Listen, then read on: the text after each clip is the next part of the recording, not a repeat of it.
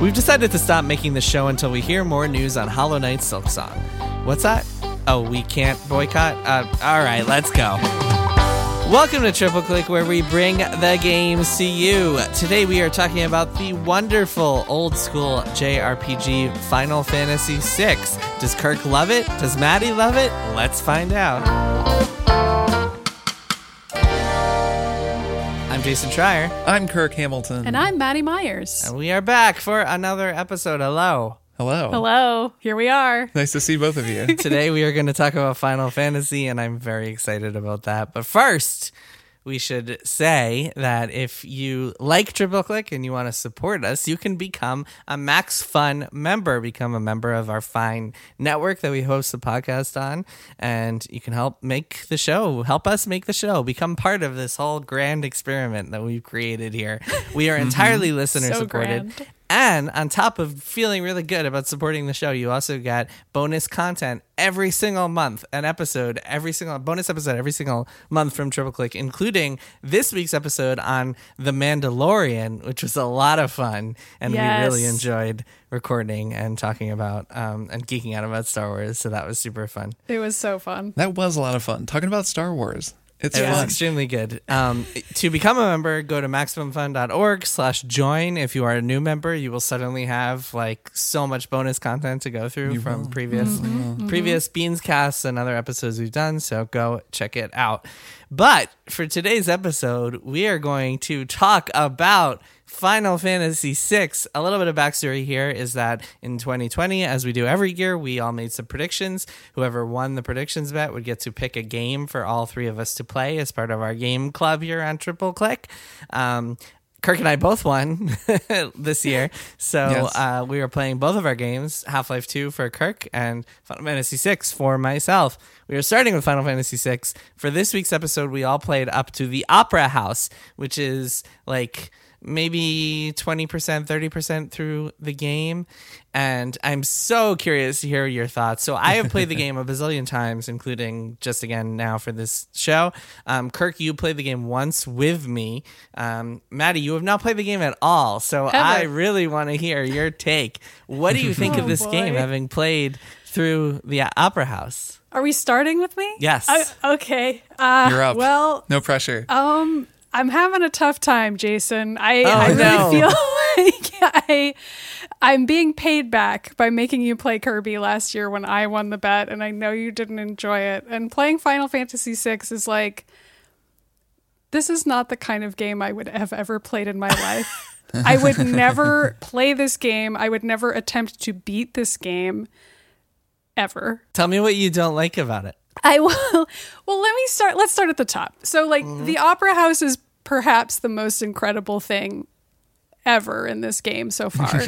It's such a good scene. I understand, having seen it now and experienced it now, why you asked us to play up to this point, because even in the midst of playing it, I could feel my memories of every tedious thing that I had to do prior to that point melting away, like the Ghost Train level and the Serpent Trench and like so many random battles every time you walk even a foot anywhere that is like, okay, here we go again, like time to battle some of the same 6 guys again. Like all of that melted away, and I was like, look at this Opera House, look at these incredible visuals, look at this entire opera that they've written for the game using this like audio, like having the engineer in using like the Game Boy audio, since I'm playing that version of it, to make it sound like these characters are singing and you can like sing along with them, and it's so freaking cool to like have something that theatrical and bombastic in like a Game Boy game that I have hitherto not enjoyed that much. But I get, like, I'm already forgetting it because I'm like, I see now what this game is capable of narratively and like creating an environment and a space that you can explore. Like those things about the game are so great. But then there's so much tedium as well in this game. There's so much about it that is slow as heck. And I think part of what's biasing me against it was, the listeners will remember, I recently played the original Final Fantasy VII and talked about it on this show. But that version of the game that I played lets you do so much more skipping of battles. And I don't just mean fast forwarding. I mean the game lets you outright skip a ton of battles, which is like the tedium to me of an RPG. Yeah, it adds cheat codes. That version of the game, it adds like literal cheat codes. Yeah, it's like such an easy mode. It's like you can just basically play the game only for the story and the exploration aspects and not have to fight extremely similar battles over and over again. This is like, I'm playing the real FF6 now. Like, I'm playing all the random battles. You know what I mean? You're in the shit now, Maddie. Yeah, I mean, the problem here, I think maybe you would have enjoyed this experience a lot more if Square had actually put out a version of Final Fantasy VI that was like properly handled. Yeah. But yeah, playing in a way where you can hit a fast forward button definitely is essential for this game playing today. When you're playing a game that's like 30 years old or 25 years old, sometimes like it has these these things that have aged poorly, such as random encounters and constant random encounters. This game is like full of random encounters, and you can't just escape from them all, because then you'll find yourself underleveled when you get to a boss, and you'll just be screwed. Although there are ways to break the game that I can talk about a little bit later, where you don't really have to think about it anymore. Yeah, give me those cheat codes, please. And in fact, in the second half of the game, one of the first things you can do is you can go get a relic that actually lets you turn off random encounters, and bam, suddenly you're set for life. Doesn't break the game in a bad way where you end up being underleveled from that you point can forward, be underleveled, but you can also like selectively grind, which is a way better way of doing it, because you can go find a place where it's like, oh, okay, I can just do this for a few minutes. One thing that I will say, Maddie, and then I'll throw it to you, Kirk, for your overall impressions, is that as a kid playing this, I think that first of all, I think you have more tolerance for tedium as a child when you're playing video games. Oh God, yes. I wish I could have played this when I was 11. I mean, that's what I keep thinking, is like, I would have just explored it forever. I would have played it for 100 hours. It's a huge game. You have no idea where to go if you're not using a walkthrough, which I am unashamedly using a walkthrough because I'm trying to beat the game. Great, totally fine. But if I were a child and I were just exploring it, I mean, I dealt with random encounters in games as a child. I just was like, whatever, this is the game. I'm just going to play the same thing over and over again because that's what it is. But as an adult, I'm like, I get it. I don't think the combat in this game is interesting enough for me to want to spend this many hours of my life on it, and I'd like to get to the rest of the game, please. No, it's not. Well, so the other thing is that as a kid playing it, you get to hear the music, and you can't just go on YouTube and listen to the music track. So it's like just sitting there and rocking out to this music was the reason that I got into every single point of it. And the music is really the best thing about this game, and the reason that this game is so special in my mind. Anyway, Kirk, you've been quiet. What are your kind of overall thoughts on this game? Yeah, somewhere between you and Maddie. I'm enjoying it, I guess. I had more fun watching you play it than I think I'm having playing it, only because you really knew what to do and we were kind of talking together. I don't think you weren't watching me. You were playing it and I was telling you what to do. You took over quite a bit in combat and stuff. This was the first time I'd really played the combat. And I remember at the time saying, when I really play this, I will then get a feel for how the combat actually works, which I certainly have now. I have figured out this game's combat. I've done a lot of it.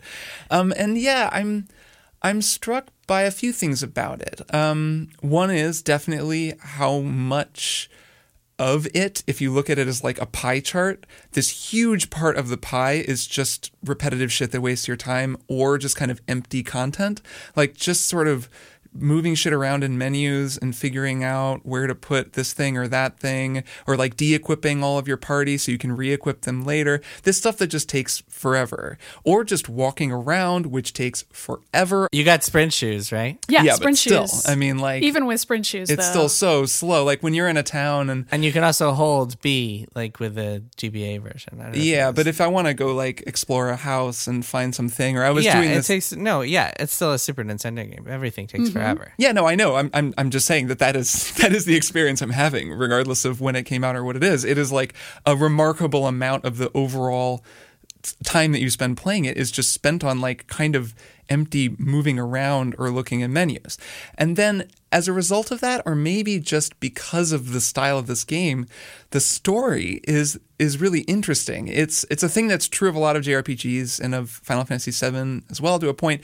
There's a kind of a minimalism to the story where everything is painted in really broad strokes. Every character is like a total trope and like speaks in these like hilarious sentences that are just very plainly saying what they feel in a way that almost does feel like an opera at times. It feels like it's kind of got that same energy where you're dealing with all of these archetypes bouncing into one another other and expressing their inner desires in like one tiny line of usually okay translated English. Well, you're playing the Game Boy version. The Super Nintendo version is like the wild translation. But yeah. Sure. So, yes, I'm playing the GBA version as well. So there's also this funny quality where there's a kind of a hollowness to the story that it leaves space for you to fill in a lot of your own stuff, both because the art is so sort of old-looking, old-fashioned, and not detailed. You can kind of imagine what these characters look like. The character portraits, I think, are really cool because the characters never quite look like their sprites imply. When you see their portraits, they're always kind of odd-looking or sort of ugly or weird. And I like that because it tickles my imagination.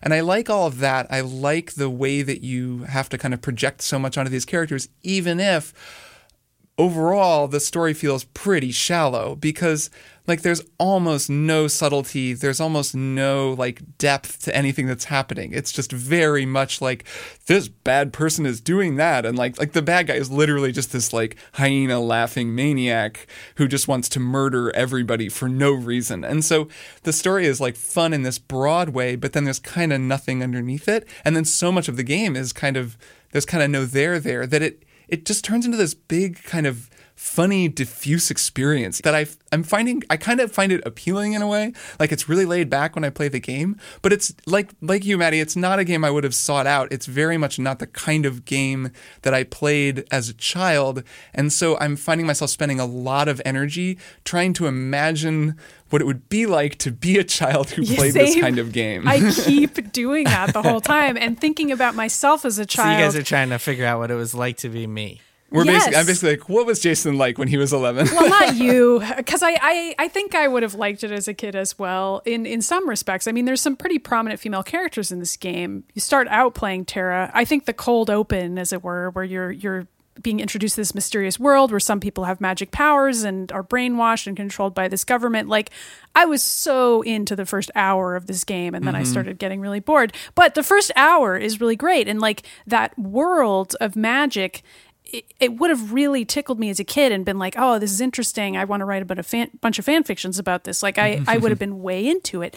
But then I think the other issue that I have with the story that is a little bit different from yours, Kirk, is that there's also just so much of it. So it's not just that you have like these moments where like, okay, we're going to go get on a ghost train together. Apparently there's a ghost train in this world. Sure. It's also like, in addition to that, we're going to have this whole other story about this one guy's wife and kid who died, and like they're going to be on the train suddenly, and like that's very dramatic. Yeah. And I'm like, I barely know this guy, and then like we're going to have a whole other storyline about a completely other character, and there's like 12 characters who you need to remember, and like they're kind of well defined, but I'm also kind of like, I don't really know these people that well because they've each only got like 6 lines apiece total to describe everything that's ever happened to them in their entire lives. And each of those 6 lines is going to give you that piece of information about them, but it's also like, who are they? And there's so many of them. So I don't know, that part of it is kind of tough. And the other thing about the story that was surprising to me is it's very silly. Like it's very funny. Yes. There are many things about it that are just jokes. Like the octopus that you fight over and over who shows up at the opera house to be like a joke villain that is like sort of like cast in opposition to the character, quote unquote serious villain of Kefka, who's like an actual threat, or like Setzer, I guess, is the threat in that particular scene. But both of those villains are already so silly that I'm like, did I need an even more silly villain in Ultros to like help mitigate the fear that child me would have had at like how scary like the wizard guy seems in this game? But don't worry, there's also this octopus who's like even sillier. It's like, it just feels like it's for kids. You know what I mean? Like, not in a bad way. Tonally, it is a totally weird game. Like, yeah. It's really like... Oh my God, just wait. I had the same thought I have this in my notes. It's just like, is this just basically a Marx Brothers movie? And I know that it becomes much more serious. I know there are like big dramatic things that happen, but like, how serious could this game ever be given the baseline is really absurd reaction, like shots of little sprites, like making huge googly, like, Looney Tunes eyes, and then just really funny looking stuff happening. Like slapstick stuff where like when Celis, I don't know how to pronounce any of the characters' names. I'm sorry. Celis, when she like decides whether she's going to be Maria or not, she like comedically runs into the door and smashes up against it, falls over pratfall style, and then runs through the door. Like there is slapstick comedy in this game. Why? One of my favorite things is I do love the little sprite animations, as silly as they are and as weird as that they make the tone of the game. It does make it just all feel like this ridiculous Saturday morning cartoon. There's a scene where what's his name, the knight, he has like the samurai abilities. He's like the knight of the king. Cyan? Yeah, comes out to like face off against the head of the other army, and it's like the Imperial army is trying to take down the castle, and there's just guys like jumping at the wall and then falling on the ground. Yes, like, that's yes. Like they can't get up the wall, so they're just like bouncing off of it. They forgot their grappling hooks, man. It's so funny. It's like a dramatization in this very silly way of a siege. Like, and it's like Tom and Jerry's version of a siege. So I have to get out a couple things. So first of all, Kirk, Go ahead. To the point, I've been wanting to respond to this for a while. To the point you made earlier about the story being very broad. Did you guys both take Edgar and Sabin to Castle Figaro after the Battle of Narshe, like I told you? Yes. Of course. So one of the highlights of the storytelling in this game for me, and this is, again, with the giant caveat that this is storytelling from the early 90s, so video game storytelling has changed quite a bit in that, is that there's these optional scenes like that where you find out what their deal is, and that Edgar like took one for the team and flipped a coin and was like, so basically Edgar flips a coin and he says, whichever of us wins this coin gets to do what we want, gets to go be free, and the other one has to stay behind and rule the kingdom. And it's heads, and Edgar's like, okay, well, I guess I have to stay, and Sabin goes and becomes a martial artist and follows his dream, and Edgar sticks around. Then about 4 hours later in story time, maybe less, 2 hours later in story time, you get on Setzer's airship after the opera house, and Edgar and like Celis makes a bet with Setzer that like, oh, we're gonna flip this coin, and it's heads, and Setzer picks it up, and he's like a two-headed coin. And if you have Sabin in your party at that point, he's like, wait a minute, what? Like 10 years earlier he learned this thing. So it's like there are a lot of those moments that are super cool that only happen in like if you have the right party configuration, and I always really enjoyed that about this game. Same with Locke's story, which I think is also like told a lot through optional cutscenes. The other point I wanted to make is that, this game is very much about giant tonal disparities and constant giant tonal disparities. The second half of the game, I don't want to spoil it, because we will be playing more. But the second half of this game is a giant tonal shift, and like it's almost it's like super bleak to the point where it's like actually gets depressing, and it's like you're remembering some of the slapstick stuff. When you start seeing stuff, like you might get really into it. And I'm curious, like, are you guys, Maddie, are you like curious to know what's up with Terra? Are you curious to see what's going to happen next? I mean, they've sort of implied some stuff. Like you meet this other old Esper guy and learn what Espers are, and he turns into a rock, video game stuff. Sure. And so, of course, she like either is human or is an Esper, or is like one or the other of those things, or both of those things. And I'm sure that that'll be a dramatic reveal as to the true state of her nature, and her inability to experience emotions is already a running theme with her. I think all of that is very interesting, but again, I'm like, it's odd to play a game that has these extremely serious moments juxtaposed with like just the goofiest shit you've ever seen in your life. And like I feel like that pendulum swing is a lot stronger in Final Fantasy VI than Final Fantasy VII, which is only really my point of comparison because I just played it, and that was another scenario where I was like, wow, this is a game with little sprites who are experiencing PTSD, and like, how do you depict like a flashback and like a serious moment where like Cloud is walking around slowly and he's like 6 pixels tall or whatever, and like how do you how do you convey that in a game that has very limited visuals and still have it be really emotionally affecting? And I thought that game did a good job of that, and this game does too sometimes, but then other times I'm like, this is not working for me at all. So I mean, it's clearly like they were working some things out in terms of what kinds of stories they wanted to tell in a game like this, and FF6 just feels like it has a lot of ideas in it, and like no one said no to any idea story-wise. It's like every single thing, like the silliest idea, the darkest idea. It's an ensemble cast, yeah. But it's not even just that it's an ensemble cast. It's like every single idea is here. Well, okay, but there's a thing that's like, I think that once you like, you're still in the first couple of layers of the onion that is the story, and I think as you like, no, I'm not saying your points aren't valid, because they're totally valid. No, I know. It's hilarious to me that like I have 20 hours to go, and I'm like, right? Yeah, and there's going to be even more absurd things that happen in the game. You know what I mean? But continue. The game gets better. The game does get better. Now that you have espers and like you're learning that mechanic and like you can teach all your characters magic, things will get better for you.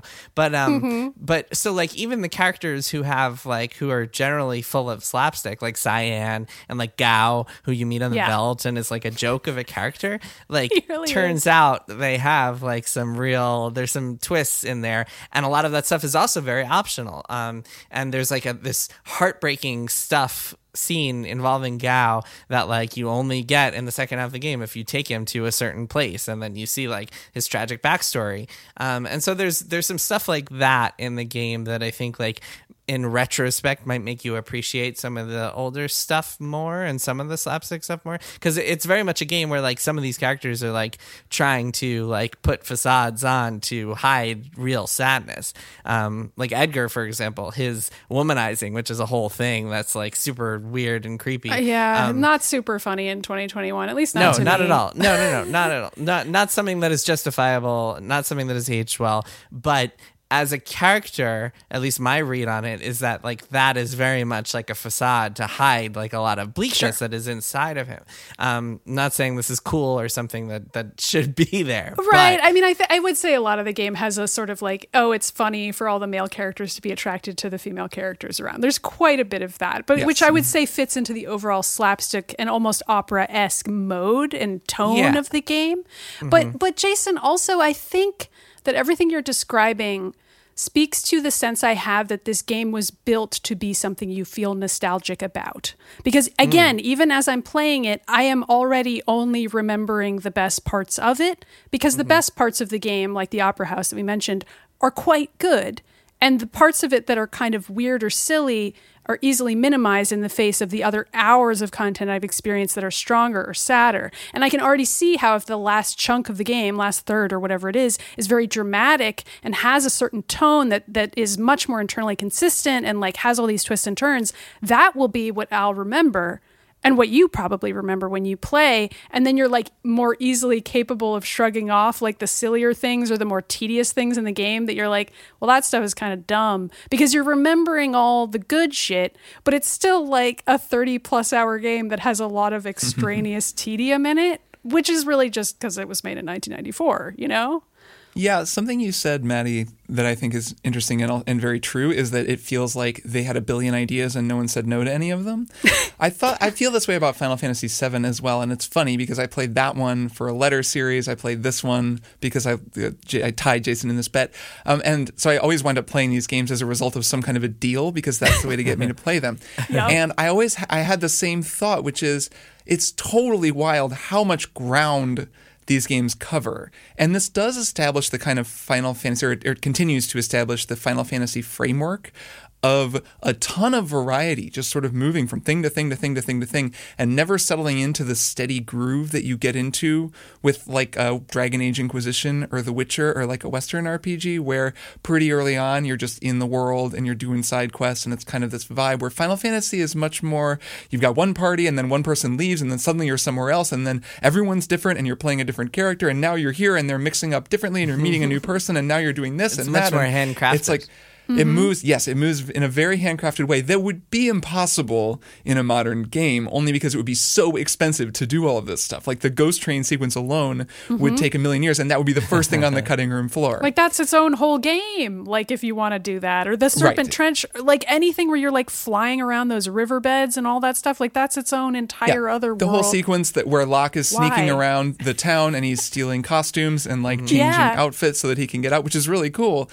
They were able to do it because the game is so low res across the board. They could just really easily, I'm sure it wasn't easy, but like they could feasibly make this stuff and then just stick it all together. Yeah, I think they said they made this game in a year, by the way. Right, so it has this kind of feeling of extreme broadness that I do think at times the story suffers, even though I'm sure that over time, like it does flesh out. And I like the thing with the coin too, even though that's kind of feels in ways like the exception that proves the rule. Like that's a cool little example of subtlety and like a callback to a thing, but there aren't that many of those. Like it's not like that's happening all the time. Mostly it's people just being like, hey, I'm sad, and then like another person being like, I don't know. No, there are a fair number of those. There are like a good number of big More ones throughout the callbacks, game. you mean? No, like subtle storytelling moments that like reveal a lot more about the characters that you have to really piece together yourself. And you just haven't gotten to them yet, Kirk. Broadly, though, it is painting with a very broad brush, and it's not a lot of depth because they are not able to convey the depth with the technology that they had available to them, and they opted instead to have a ton of variety and this whole thing that is just this like really variable experience, which is interesting and doesn't feel modern in any way, but that actually kind of makes it stand out to me more when I'm playing it. It feels more like a different kind of an experience that I just don't really have playing games now. Yeah, well, so there's some things in this game that like you would never have seen ever before, like splitting your characters into parties and defending choke points, and like as enemies come towards you, like or like having 3 scenarios and getting to play them like one at a time to see what all the characters are doing. Like these are things that RPGs were not doing back then in any real capacity, or like the lock thing that you mentioned, like stealing costumes. It really is just throwing one thing after another at you. And if like some of those things wind up not resonating with you, then I can totally see why you would bounce off this game. Like Maddie, it seems like you really didn't like the Phantom Train. Personally, I was like blown away at this concept just story-wise, of like a train. Like, why? Yeah, there's a little bit like, what the hell is happening? Yeah, well, so it's this concept of like a train in the middle of the forest that like shepherds lost souls. I mean, I looks think, cool. it's a problem that like you're expected to give a shit about Cyan and his family when you literally just met them, right? And he's like the 9th character that you've met or something. Right. I feel bad that I laughed at that. I was laughing in incredulity at it. I was like, what? What is this video game doing? Well, but also like to circle back, Jason, do you like it when the game makes you split up your parties and defend choke points? Like, do you think that's fun? This is a leading question. I clearly don't think it's fun for my tone of voice, but like genuinely, do you enjoy that combat aspect? I mean, so the OP way, I should have given you this as a tip, but the pro way to play that is to just stack one party and just kill all the dudes with a single party instead of like worrying about splitting. Well, you can't avoid them all. I mean, I guess we're talking about the Narsh battle here. If that I played that multiple times before I finally got through it. Oh, that sucks. Okay, yeah, I should have told you. Like, you stick your best characters in one party, and then you can just get them. You just stay up top, and you just get them all with that one overpowered party. I kind of have gotten it to the point where I have 3 or 4 characters that are just ludicrously overpowered with area of attack. Like Gao has this one rage ability that I got that just murders everybody, and Sabin has his whatever that's called, Rising Phoenix, that murders everybody, and Edgar's Bioblaster murders everybody in that battle. Oh, excellent. So I mean, you can. I just made parties that were completely unstoppable. It's very easy to break this game. Yeah. Did you guys get the chainsaw when you were in Zozo? Yes, I have it. Yeah. That helps break the game too. Speaking of weird things in this game, I love the chainsaw because he puts on a Jason mask sometimes. Yeah. You're like, okay, sure.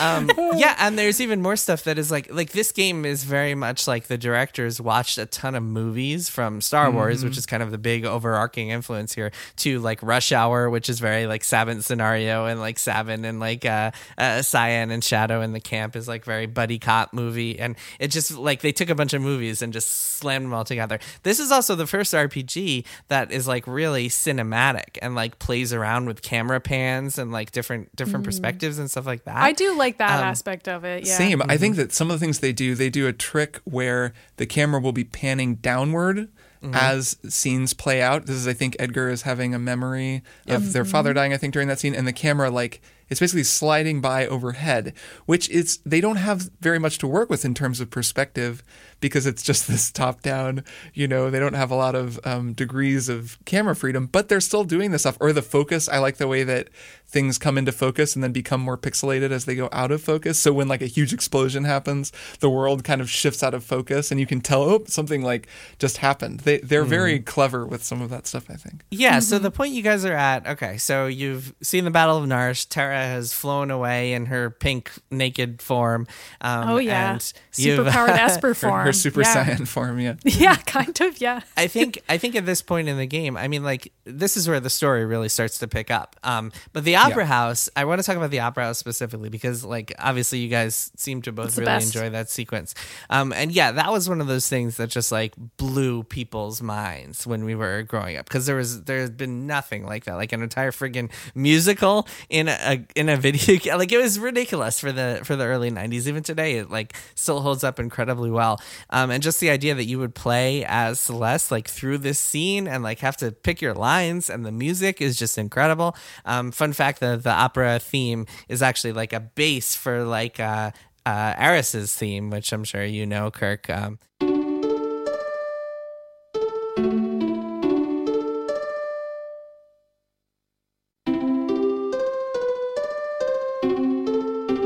It is. I have that in my notes. At the very beginning, it starts with almost the same sequence as Aerith's theme. So already, like, we know shit is gonna get real when you start hearing those three notes that like a little chime, and it starts playing. Tug the heartstrings. Yeah, it's a good song.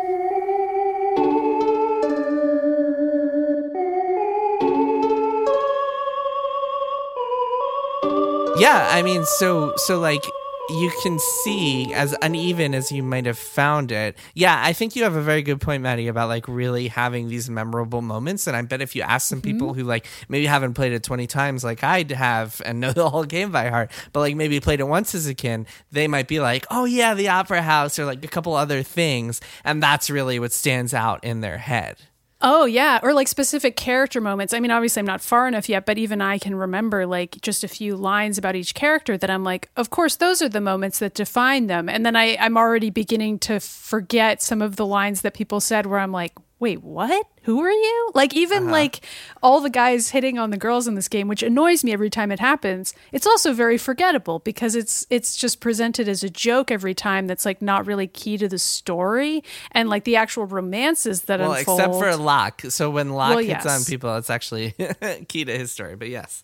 Well, his thing for Celeste is very much a key to his story. It's clear that Locke has actual feelings for Celeste, although he also has, like, a dead girlfriend in a box in his village. So, like, that's he sure does. I saw the flashback with that. It was very funny. What happened exactly? It's like he... Okay. Should we say this is funny? These are things I can tell are not supposed to be funny about the game, but they are kind of. When I say funny, I mean it's ridiculous. Like, it's not. It's a tragic backstory because wait, what happens? They, like, went to a cave. Remind me what happens. So, with like, her. they go into a cave together. Oh, so she gets amnesia. Yeah. He's walking across a bridge. The bridge is about to collapse. She runs out to the bridge to push him off of it while it's collapsing. She's very brave. She falls. She gets brain damage of a kind. She loses her memory of this incident and also loses her memory of who he is, but not who her parents are. So she has some memory loss.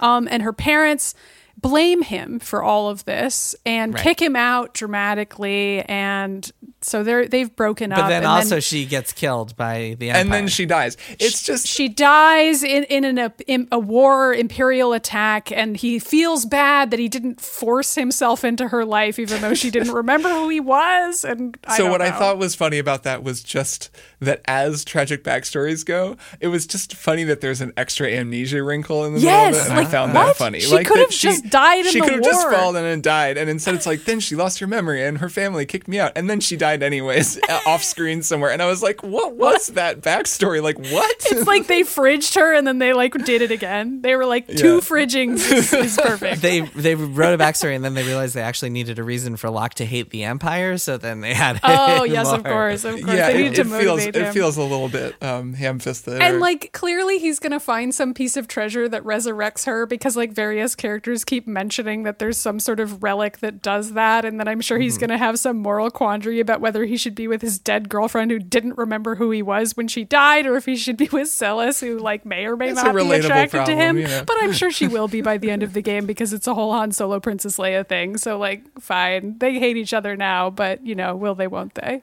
Those are my predictions, Jason. You can laugh gently at me because I'm sure I'm wrong. I guess we'll see. Well, I'm glad that you want to see what happens next. So So Sure, you don't why hate not? it that much that you. I don't. I think the story's fun, and I am laughing at it, but like not in a way where I dislike it. I'm laughing at it in a way where I'm like, this is fun, and I want to know what will happen. The things about the game that I don't like are the tedium that I mentioned. Like, it is just. There's so many systems in it. And like Kirk said before, like there's a lot of menu navigating and like even just little things like the change from 6 to 7. Like in FF7, they actually show you how much your total HP is on that front screen. Mm-hmm. Whereas in this game, you just have to remember in your mind, like, oh, that person has over 400 HP and now they're all the way down to 179. I should heal them up and they'll actually be quite strong. Or maybe, oh, they only have 220 HP. Like, it's not really that big of a deal if they're not healed all the way up. Do you know what I'm talking about? Like, just little UI changes like that make a big difference. Have you guys are using Optimize for equipment, right? Like, of course. Yeah, thank God for Optimize. Yeah, thank God. Yeah, I mean, what would you do without that button? Yeah, there are ways you can kind of streamline it. But yeah, there's definitely menuing, especially once you get espers and you have to worry about relics. And like every time you get a new party, you have to equip your espers, equip your relics, equip your equipment. Yeah, it can be a real pain. Again, we're talking about a game from the early 90s. Oh, so, yeah. like, yeah, fundamentally, there's going to be a lot of this stuff. And yeah, JRPGs in general are tedious. I'm currently playing a modern JRPG that I'll talk about after the break. I think that that's an interesting thing that maybe we'll come back to when we're at the end of the game. But I think that the way that this, as much as this is a game from the 90s, and you've said that a bunch of times, well, again, this is a game from the 90s. It's very old-fashioned. There are a lot of things that this game does that modern JRPGs still do. Like, it established...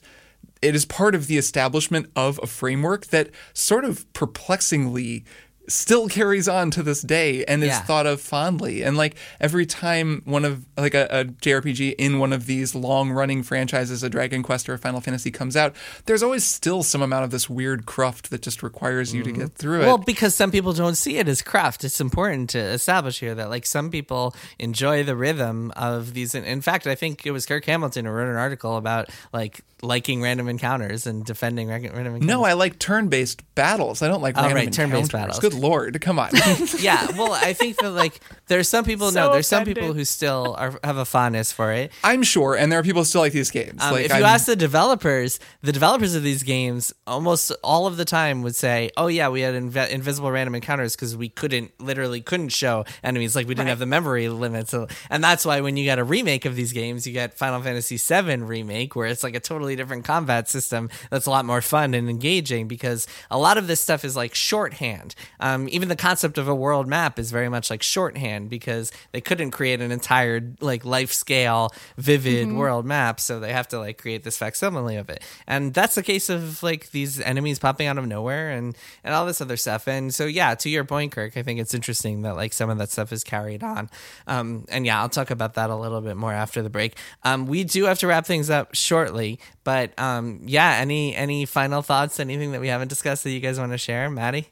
I don't know if I would recommend that people play this game because that's kind of a sad statement. I'm sure some of our listeners are playing along, but I feel like I would recommend this as soon as there's a good port of the game where you can actually do the kind of skipping that I think would seriously improve the game. Like on the level of the FF7 port that I played that I really enjoyed, and of course that game still has its many faults, it's just easier to play in that format. Playing the original version of FF6, especially if you're a listener who has really fond memories of the game, just preserve your fond memories in Amber because those are all accurate. There's great stuff in here. Like, keep your fond memories. And then when there's a really good port, maybe play it then. Those are my thoughts so far. Kirk, any final thoughts before we move on? No, we've gotten up to where you and I stopped when we streamed it together all those many years ago, and I'm looking forward to seeing what happens next. I mean, looking forward to doing the Beanscast on it. Yes, I'm very much looking forward for you to hear what both of you think. And yeah, we'll be doing a Beanscast on the game once we've all played through the entire thing. Maybe we'll talk about it more in future episodes besides the Beanscast. I don't know. We'll see. We'll see Probably. how it goes. All right, why don't we take a break, and then we'll be back with one more thing. Hey, kid. Your dad tell you about the time he broke Stephen Dorff's nose at the Kids' Choice Awards? In Dead Pilot Society, scripts that were developed by studios and networks but were never produced are given the table reads they deserve. When I was a kid, I had to spend my Christmas break filming a PSA about angel dust. So yeah, being a kid sucks sometimes. Presented by Andrew Reich and Ben Blacker. Dead Pilot Society, twice a month on MaximumFun.org. You know, the show you like, that hobo with the scarf who lives in a magic dumpster. Doctor Who? Yeah.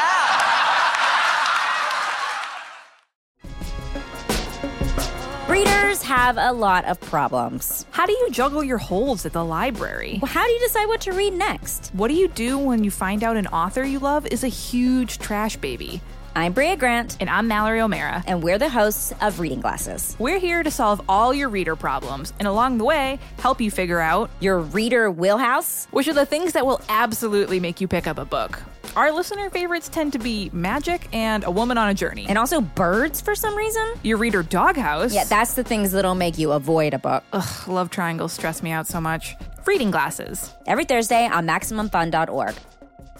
And we are back. Kirk, Maddie, it is time for one more thing. I'm going to go first because mine is very relevant. I've been playing a game called Bravely Default 2, which is a new game that comes out on Friday for the Nintendo Switch. And I've played 6-7 hours, not a ton of it yet. But this is a game that is, funny enough, an old school JRPG. This is in the lineage of a series of games going all the way back to Final Fantasy The Four Heroes of Light for the DS, which was a very strange game that was designed to recreate old school JRPGs, and then that led to Bravely Default, and then there was Bravely Second, and then Bravely Default 2. There's a game called Bravely Second, and then a game called Bravely Default 2. That is Square Enix for you. That makes sense. Yeah. So this is very much like an old school JRPG. There aren't random encounters. You see them on the map, but it's turn-based battles. There's items. It's so funny and bizarre playing this next to Final Fantasy VI because I bet. Some of the spell names, the item names, the naming conventions are all very similar. You pick up a Phoenix Down and use it to revive. You use a tent to heal your party. Even to the point where it's Firaga and Fyra, the same magic spells. There's a raise spell and then an arise spell that raises your character at full health. It's exactly the same as Final Fantasy VI. It's so strange to be playing both at once. The combat system is a lot more fun because it's a lot more elaborate and you can do a lot more complicated things with the whole Brave Default system, which is basically you can take a loan on future turns and then use them all at once. So you can store up a bunch of turns and then use them, and it's complicated. The key is what you really want to do is you take a loan of the GameStop turn and then at the right time you cash that in and you get maximum damage. Right. You short on your turns. You definitely don't give it to somebody else and then find out that you have fewer turns than you thought and so on and Definitely so forth. not. You have to sell at the right time.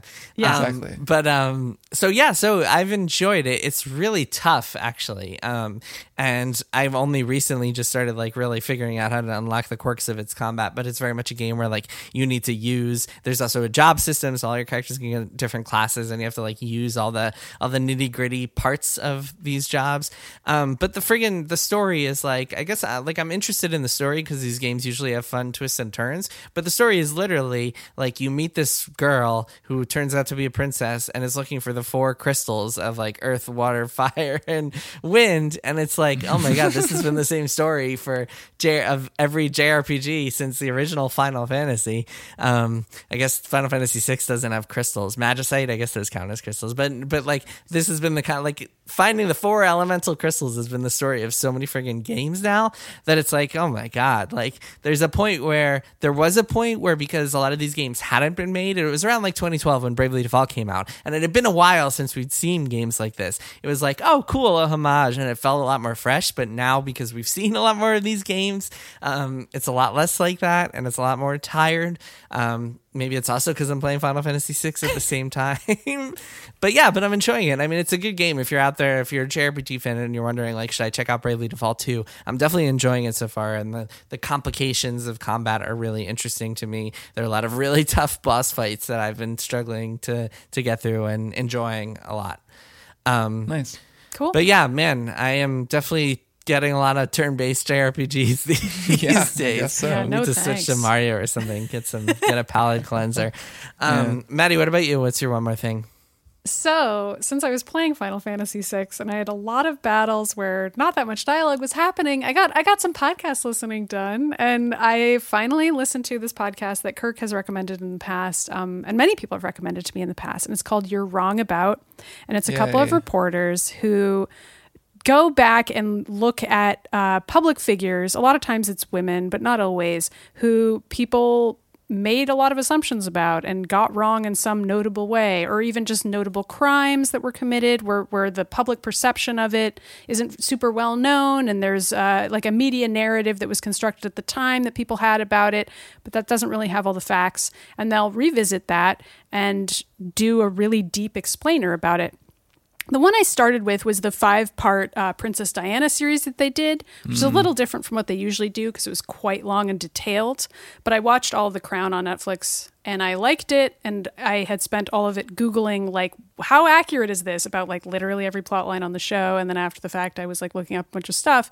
And even though I had done that, the Princess Di series on You're Wrong About still told me a lot of new stuff that I did not know about her, and I was very fascinated by that. And then I listened to the Monica Lewinsky one, and there's one about Matthew Shepard, who's a gay guy who was killed in a hate crime in the 90s, and that's all I've got so far. But oh yeah, I mean they go back and like talk about scandals where you think you know what the whole story was, and then you learn a bunch more about it. And I don't know, I'm just finding it really fascinating, and I recommend it. Cool. Yeah, I love this show, and to recommend a few more since I've been going through their whole backlog. And yeah, it's like anti-nostalgia in a way. It's things that you remember, but the whole point is to puncture our memory and to show us how the story as we were presented it was actually really fucked up a lot of the time. And that reminds me of the whole Britney Spears thing that's in the news yes now. Yeah, I wonder if they'll probably do an episode about Britney Spears, and it'll be fantastic. And I should say, though, as much as each episode is a bummer, they are hilarious. Both hosts are very funny. Sarah Marshall is like freaking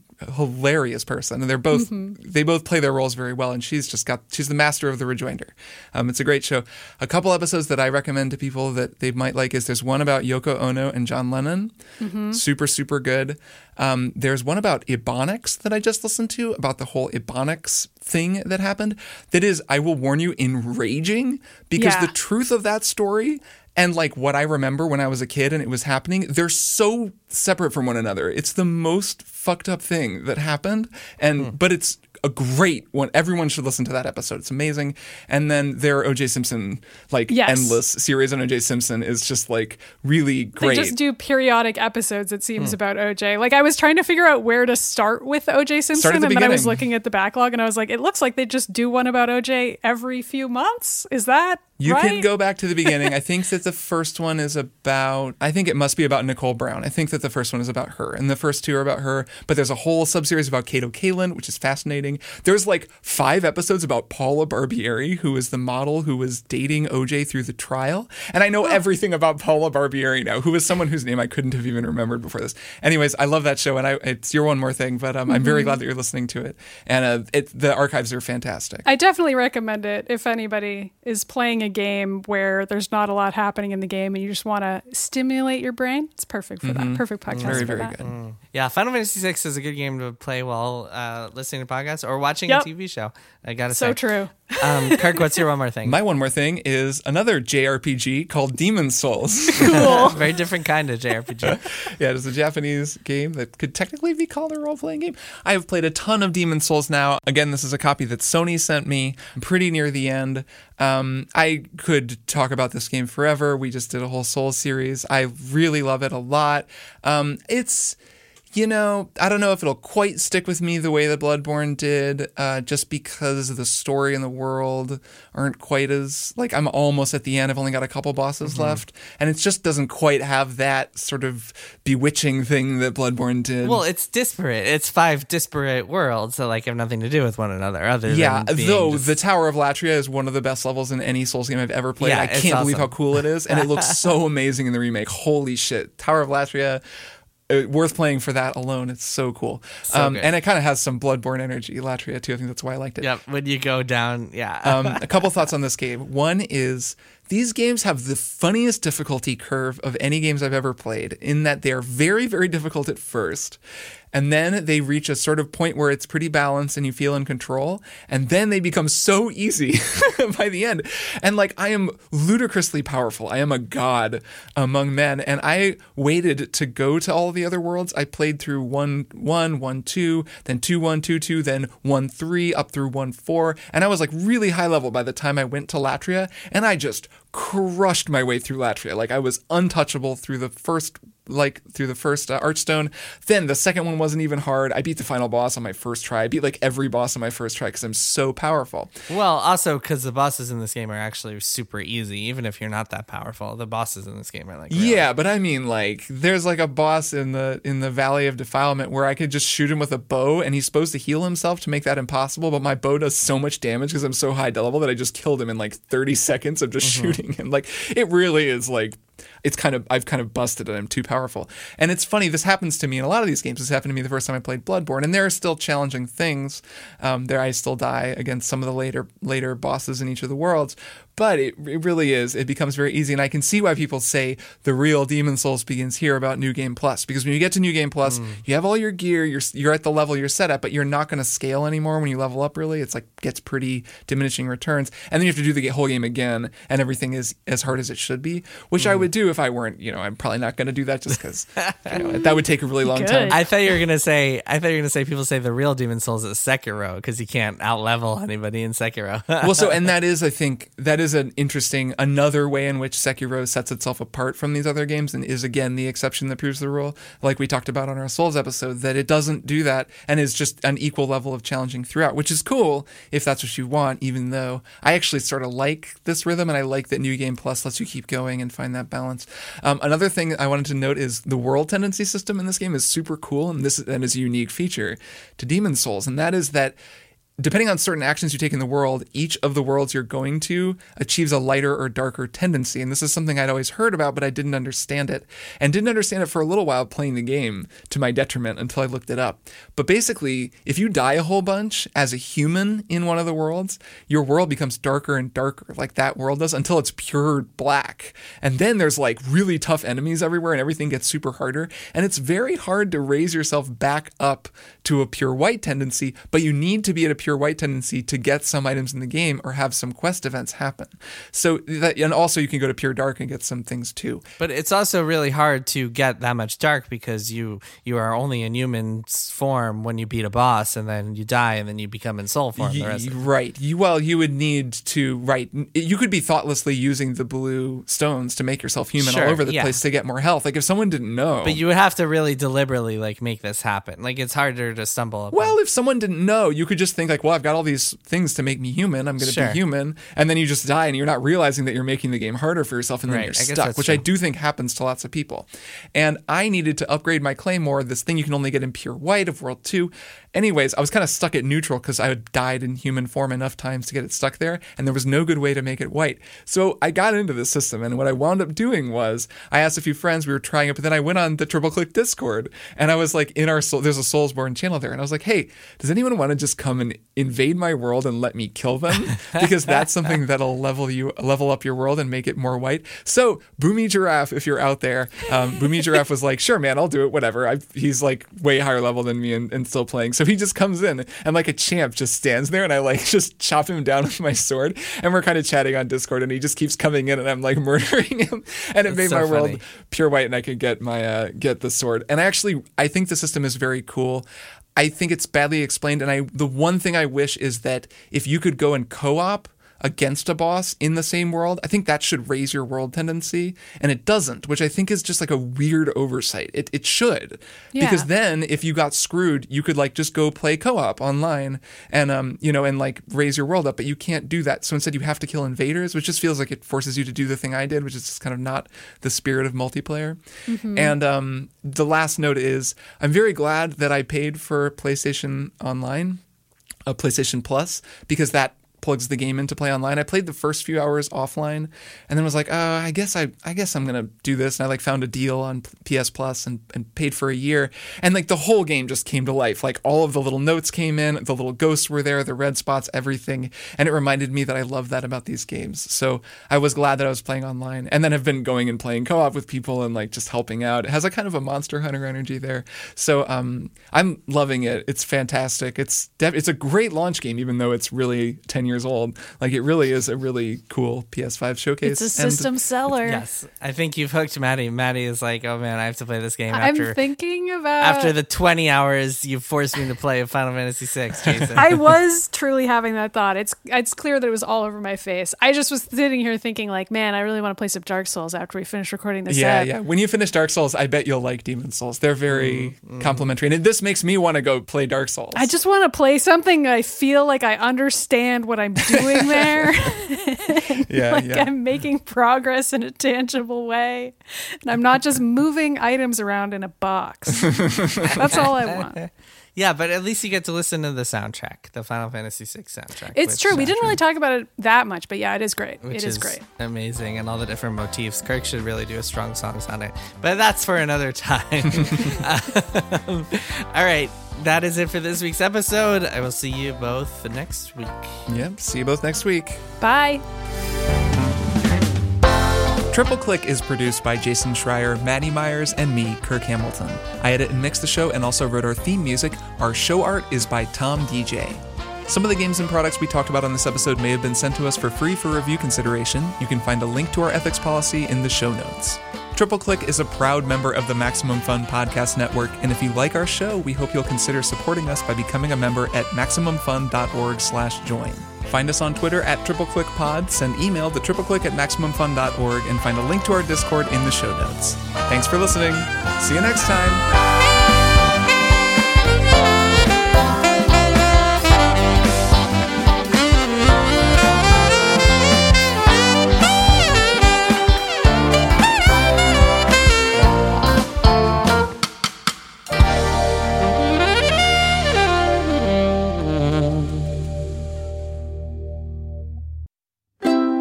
MaximumFun.org. Comedy and culture. Artist owned. Audience supported.